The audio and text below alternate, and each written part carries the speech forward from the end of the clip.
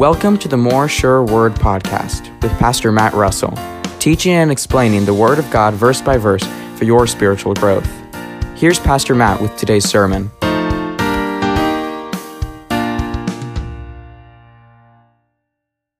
Let's begin with prayer together. Father, thank you for yet another night that we get to come around your word. We get to study it. I ask that you would help me to teach your word clearly, to interpret it correctly as you would have me, Lord, that your Spirit would use the word tonight to help us to cling and hold fast to Christ, that you'd use your word to bring assurance, joy, remind us to hold fast, Lord, that your word would convict where necessary, that it would point us all back to Christ and to the truth. Lord, do your work through your word this night, I pray, and I pray in the name of your Son. Amen. All right, if you guys wouldn't mind turning to the letter of 1 John, we'll continue our study of 1 John. I hope that our study thus far has been encouraging to you, uplifting, that it's brought assurance, that it's helped you to grow in the faith. Tonight we'll be looking at 1 John chapter 2, verses 18 to 21. In order to begin our study, I want to read to you from Matthew chapter 16 first. Matthew chapter 16, verses 13 through 17. Listen to this passage from Matthew during the life of Christ. Matthew writes, "Now when Jesus came into the district of Caesarea Philippi, he was asking his disciples, 'Who do people say that the Son of Man is?' And they said, 'Some say John the Baptist, and others Elijah, but still others Jeremiah or one of the prophets.' He said to them, 'But who do you say that I am?' Simon Peter answered, 'You are the Christ, the Son of the living God.' And Jesus said to him, 'Blessed are you, Simon Bar-Jonah, because flesh and blood did not reveal this to you, but my Father who is in heaven.'"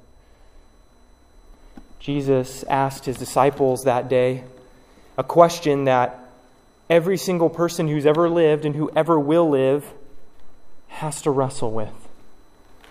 The question of who Jesus the Nazarene is. Who is this Jesus the Nazarene?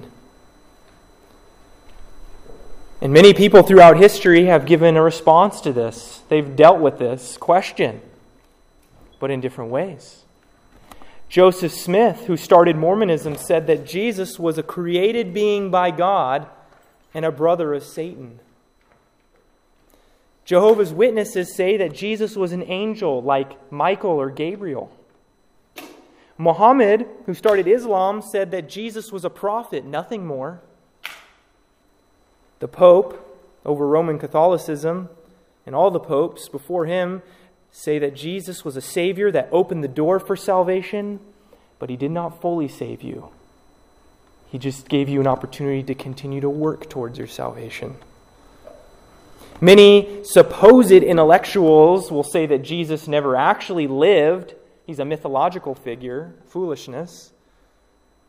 Gandhi said he liked Christ, but he didn't see anything that Christ offered different than what he could find in Hinduism. So he didn't really know Christ. And even Hitler called himself a follower of Christ, but clearly from his life we know he did not know the Jesus Christ of Scripture. Einstein said he was intrigued by Jesus Christ, but nothing more. The Gnostic false teachers of the day that John is writing this letter said that Jesus was a spirit being who did not have a human body. So the believers there were confused. They were receiving two different ideas about Christ. What the apostles had said, fully God, fully man, the Son of the living God. And Jesus Christ, the spirit being who wasn't fully man and didn't really die on the cross because he was spirit. And so like us today who have to deal with this reality, who is Jesus the Christ? So did they. And there were those in the church in Asia Minor who saw their brothers and sisters starting to follow the teachings of the Gnostics. And then they were asking themselves, can you follow a different Christ and be saved? What do you guys think? Can you follow a misrepresented Christ and still be saved? Are Mormons really our brothers and sisters in Christ? Can you be opposed to Christ and be saved? Of course not. The Pharisees were opposed to him. Can you be neutral to Christ and be saved? Indifferent, not really have an opinion about him? What do you guys think? No. But here's a question. What happens if you are for Christ, but then over time you become indifferent to him, opposed to him, or misrepresent him? Are you still saved? It's a tough question. How do we know who the real Christians are and who are not? And what about this? Have you ever thought, is it possible that one day I'm going to be tricked into following some other religion? Tricked into denouncing Christ? Tricked into thinking that he didn't really exist? What if I walk away and oppose him or misrepresent him? John gives us a great, reassuring answer as he needed to give to the believers in Asia Minor. And so he writes in chapter 2, look at verse 18 with me. Children, it is the last hour, and just as you heard that Antichrist is coming, even now many Antichrists have appeared. From this we know that it is the last hour. They went out from us, but they were not really of us. For if they had been of us, they would have remained with us. But they went out so that it would be shown that they all are not of us. But you have an anointing from the Holy One, and you all know. I have not written to you because you do not know the truth, but because you do know it, and because no lie is of the truth. John wanted to bring great assurance to the believers in Asia Minor. He wanted to clear the air. He wanted to answer this question of, am I ever going to abandon? Or what about those who have abandoned? Are they saved? And so in this passage, we see distinguishing marks of Christians and antichrists, which clarify who we are, which bring assurance and joy about who we are, and help us feel secure in who we are. And so John begins by setting the scene for us. He describes the situation, and that comes in verse 18. Look at the situation that the believers found themselves in, even the situation we find ourselves in 2,000 years ago, 2,000 years later. Look at verse 18. The situation is this. Children, it is the last hour. And just as you heard Antichrist is coming, even now many Antichrists have appeared. From this we know that it is the last hour. It's hard to know what the situation is unless we know what a couple of these terms are that he's using. First, what is the last hour? What does that mean? Any ideas? I'll help you out. The last hour started when Jesus came the first time. God has been working a plan of salvation since the beginning. And when Jesus came down to earth as a man, it begun the last hour. It's 11 o'clock. And at midnight, Christ's going to come back. He's going to come back with him with his flaming army of angels. He's going to set up his kingdom on earth. He's going to rule and judge evil and set up righteousness for 1,000 years. But that time between his first coming and his second coming is the last hour. The world is moving towards a close. The scriptures often talk about the last hour in another way. The present evil age. Because the world is becoming progressively more evil. progressively more immoral. There's progressively more error, lies, deception in the world. And it's only going to become increasingly so until Christ comes again to rule and to set it all straight. Paul said in Galatians chapter 1, "Grace to you and peace from God our Father and the Lord Jesus Christ, who gave himself for our sins," listen, "so that he might rescue us from this present evil age." We're living in the last hour. Unless you know something I don't know, Christ hasn't come back yet to take his church. And so we find ourselves in this present evil age. That's why it follows the passage that we just read last time, studied last time. Don't love the world.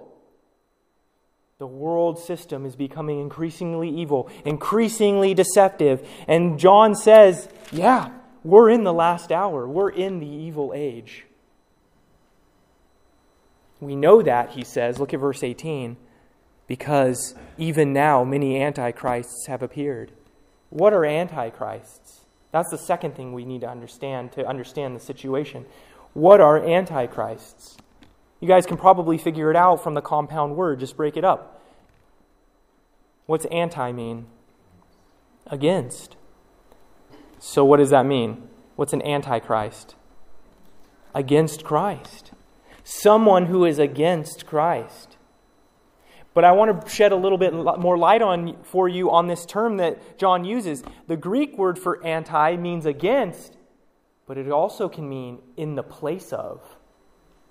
These are people who are against Christ, but they also put themselves in the place of Christ. Or they point to someone else who's in the place of Christ.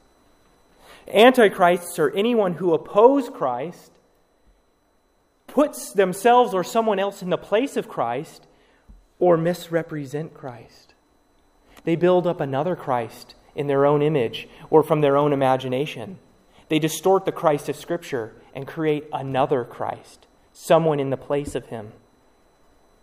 John is saying, we are in the last hour. We know that because many antichrists have appeared. And this shouldn't surprise us, and it shouldn't have surprised the believers in Asia Minor, because Jesus promised that many false teachers, many false Christians, many false converts would come into the church, come around the church, enter into the world, and try to deceive as many as they can, and even draw away believers if possible. Paul wrote to Timothy to protect him about this in 2 Timothy. Listen to this in 2 Timothy chapter 3. 2 Timothy chapter 3, Paul says this, "But realize this, that in the last days difficult times will come. For men will be lovers of self, lovers of money, boastful, arrogant, revilers, disobedient to parents, ungrateful, unholy, unloving, irreconcilable, malicious gossips, without self-control, brutal, haters of good, treacherous, reckless, conceited, lovers of pleasure rather than lovers of God, holding to a form of godliness, although they have denied its power. Avoid such men as these. For among them are those who enter into households and captivate weak women, weighed down with sins, led on by various impulses, always learning and never able to come to the knowledge of the truth. Just as Jannes and Jambres opposed Moses, so these men also oppose the truth, men of depraved mind, rejected in regard to the faith. But they will not make further progress, for their folly will be obvious to all, just as Jannes and Jambres' folly was also." Christ said that men would come into the world and try even to come into the church to deceive, to lead people away to follow false Christs, to lead believers away from the truth. This is the situation we find ourselves in. And these men are very deceptive, as we've heard the description from Paul. Listen to what Gandhi said one time about Christ. He said, He's a man who was completely innocent, offered himself as a sacrifice for the good of others, including his enemies, and became the ransom of the world. It was a perfect act. That's a pretty good statement about Christ. But as we know, he did not trust in Christ as God, as the Savior. So these false teachers can be very deceptive. And so we ask ourselves, how do we know who is a Christian and who's an antichrist? If they can be that deceptive. John brings us a second distinguishing mark. He tells us who are the strangers. Who are the strangers to the church in the midst of this situation? Look at verse 19. He tells us that they went out from us, but they were not really of us. For if they had been of us, they would have remained with us. But they went out so that it would be shown that they are all not of us. How do we know these antichrists? Because they infiltrate the church, but eventually leave. Which is to say that they come into the church, they pose as a Christian, they may even say Christian things, they may even affirm truths of Scripture, but eventually, they leave the fellowship. They leave the truth. If it goes on long enough, they start to speak error and lies and false doctrines. They begin to expose themselves for who they really are.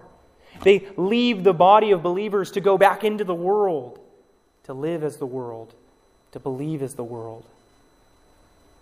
But, John says, Christians are the church and persevere. Notice again verse 19. They went out from us. The false Christians, they eventually leave the church.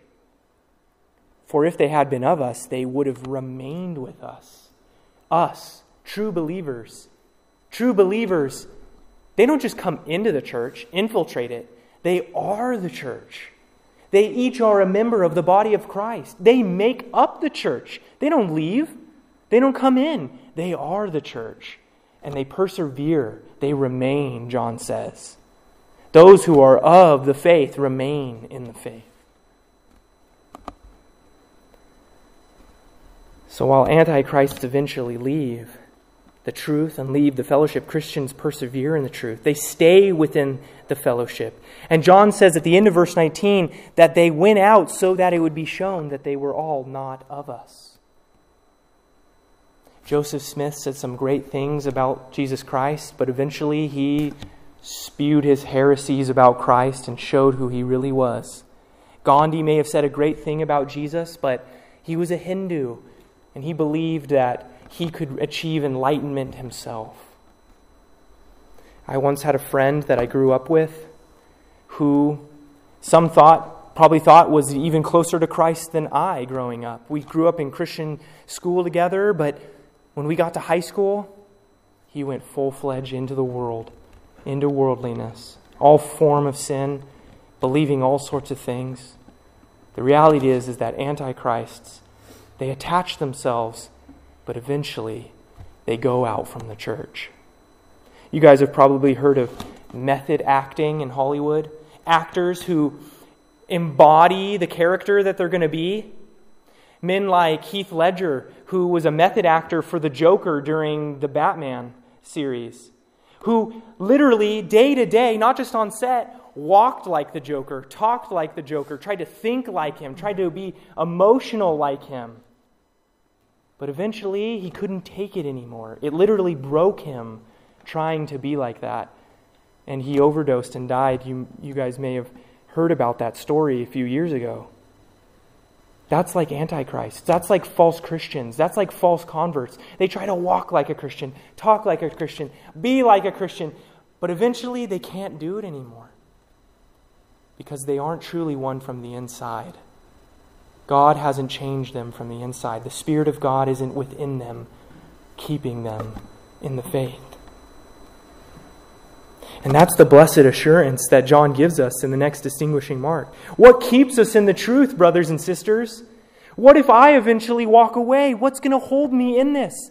What if I hear some argument from a false religion and it captivates my mind and I start to believe it? John says, if you're a Christian, then you are the strengthened. You're not the stranger, you're the strengthened. You've been strengthened. You're always being strengthened. How? Look at verse 20. Strong contrast in the Greek.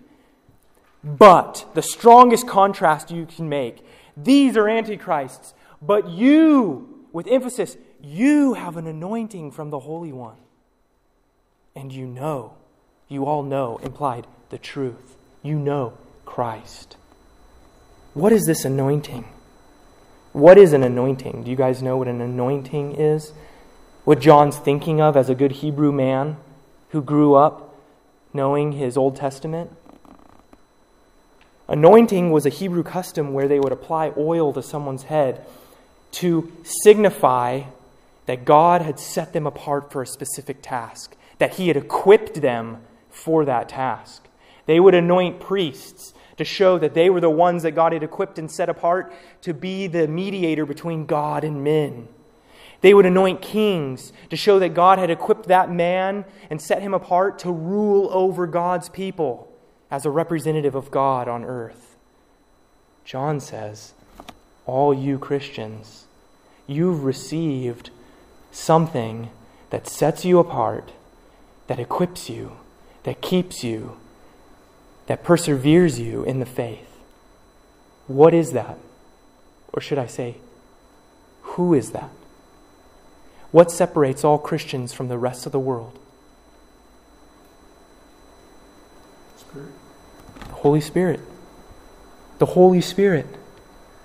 The Holy Spirit's the one who came into your life, breathed spiritual life into you, opened your blind eyes so you could see the truth of who Christ is. He's the one who continues to teach you from God's Word and shed God's love abroad in your heart. Fill your heart with the love for Christ so that you will not abandon Him. You grow in Him. You love Him. You remain in Him. John says you have this anointing that all Christians have. The Holy Spirit, He keeps you. He grows you. It's the Holy Spirit who enables Christians to know the truth and reject the lies. Jesus said in John 14:26, "But the Helper, the Holy Spirit, whom the Father will send in my name, He will teach you all things and bring to your remembrance all that I said to you." It's the Holy Spirit who is the seal that God gave us, Paul says in Ephesians. The Greek word used there is like an engagement ring.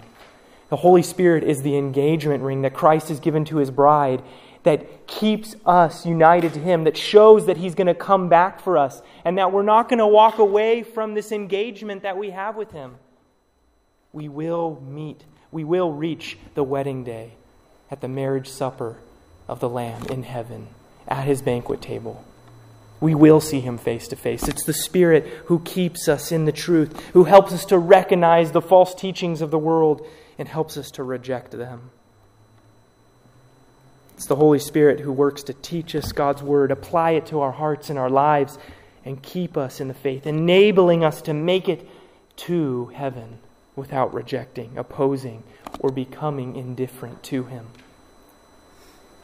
And John wants the believers, and he wants you to be reminded and assured of that fact. And so in verse 21, he gives the security. The security. Look at verse 21. "I have not written to you because you do not know the truth, but because you do know it, and because no lie is of the truth." He wants to assure them that they already know the truth. He wasn't writing to teach them about Christ, but to remind them that you have the Holy Spirit. If you are in Christ, you know the truth about Christ. You are saved because you put your faith in Him. You know who He really is. And you know that no lie can be compatible with the truth. The Gnostics were teaching that Jesus was just a spirit being, but they had heard the truth from the apostles that He was fully God and fully man. Both of those can't be true at the same time. They're opposed to one another. In the same way, you can't believe in the Scriptures and also believe in the Book of Mormon. You can't believe in the Scriptures and believe in the Quran. You can't believe in the Scriptures and believe what the world says about Christ. And so he's reminding them, look, you have the anointing, you have the Holy Spirit within you. And it's not that I'm writing to you because you don't know it, but because you do. Hold fast to that. Be assured that you know the truth about Christ if you hold to the teachings of the Scriptures of the apostles. And he also writes to remind them that they must reject the lies about Christ. If you are a Christian, then you already know the truth about Christ. Hold fast to it. Hold fast to the truth in God's Word. And if you are a Christian, then you must reject the lies about Christ. Turn them away. Expose them with God's Word. Defend His Word. John wants us to be assured. If it were up to us, we would lose our faith every day. If it was up to me, I would reject Christ every day in my sinfulness. I would be captivated by some foolish worldly philosophy. I would buy into some stupid doctrine from a false religion. But praise be to God that He's given us the Holy Spirit who keeps us in the faith, who keeps us in the truth, and keeps teaching us from His Word as we study it. As men stand up and teach it, we learn because the Holy Spirit helps our hearts and our minds to grow in it and to hold it and to be strengthened in it. So because of this, we have no other response than to praise God for the true work of the Holy Spirit. How great is the work of the Spirit, that He keeps us in our salvation, that He seals us, that He carries us to the end and helps us to persevere. And even greater, He is constantly praying to the Father in prayers that we don't even know about, asking the Father to continue to keep us in Christ. Amazing. Amazing. We also need to study God's Word to grow in the knowledge of the truth. The more and more we study God's Word, the more and the more the Spirit will testify with our heart and our mind that this is true. It's nothing but truth. It's come from God's own mouth, who is truth. We will only cling to it more and more and more the more we study it. The more we submit ourselves to the Holy Spirit and say, God, help me to believe your word. We also need to ask Him to give us strength and wisdom to persevere. We are in the last days. It's only going to become harder and harder to hold fast, brothers and sisters. It's going to be difficult. We're going to be ostracized. We're going to be ridiculed. We're going to be set apart. We're going to be scoffed at for believing a book that was written 2,000 plus years ago. We need to be on our knees. We need to be asking God, hold us fast, Lord. Spirit of God, teach us, keep us, help us to be strong and discerning against the lies. And we also need to defend God's truth against those lies, those errors, those attacks. We need to be beacons of light, salt in the earth, so that others may hear the truth, so that the Spirit of God may use us to be a voice that proclaims the gospel, and He breathes life into those who hear it, rescuing them out of captivity to lies, to false doctrines, to false religions, so that they too may have this blessed assurance, this blessed hope of salvation in Christ. Let's pray. Father, thank You for Your precious word. Blessed are You who's given us the Holy Spirit. Spirit, we thank You that You continue to help us persevere in the faith even when we are so weak. I pray that You would strengthen the students, You would give them discernment and wisdom from Your word. Help their minds and their hearts to learn from Your word, that they may grow stronger and they may cherish and love the Lord Jesus Christ even more every single day. Give them a hunger for Your word, Spirit of God. They may desire it more than gold or silver. May it be sweeter than them than honey. That they would love to turn to it. That they would see that it provides wisdom and understanding for them. that they may discern the lies of the world and the enemy and hold fast in the truth. Give them a boldness and a strength to sound the word of God to the world, that you may rescue more captives from the world in this present evil age. And Jesus, we ask you, come, O Lord, come quickly, so that we may see you, and this faith that we have, this hope, may become sight, and we may see you face to face. Pray this, O Lord, because you are good, and you promise to do all that is within your will. So it's in your name we pray. Amen. You've been listening to the More Sure Word podcast, the preaching ministry of Pastor Matt Russell. We hope you join us again next week. I'm Riley Whittington, and may God bless you in the true knowledge of the Lord Jesus Christ.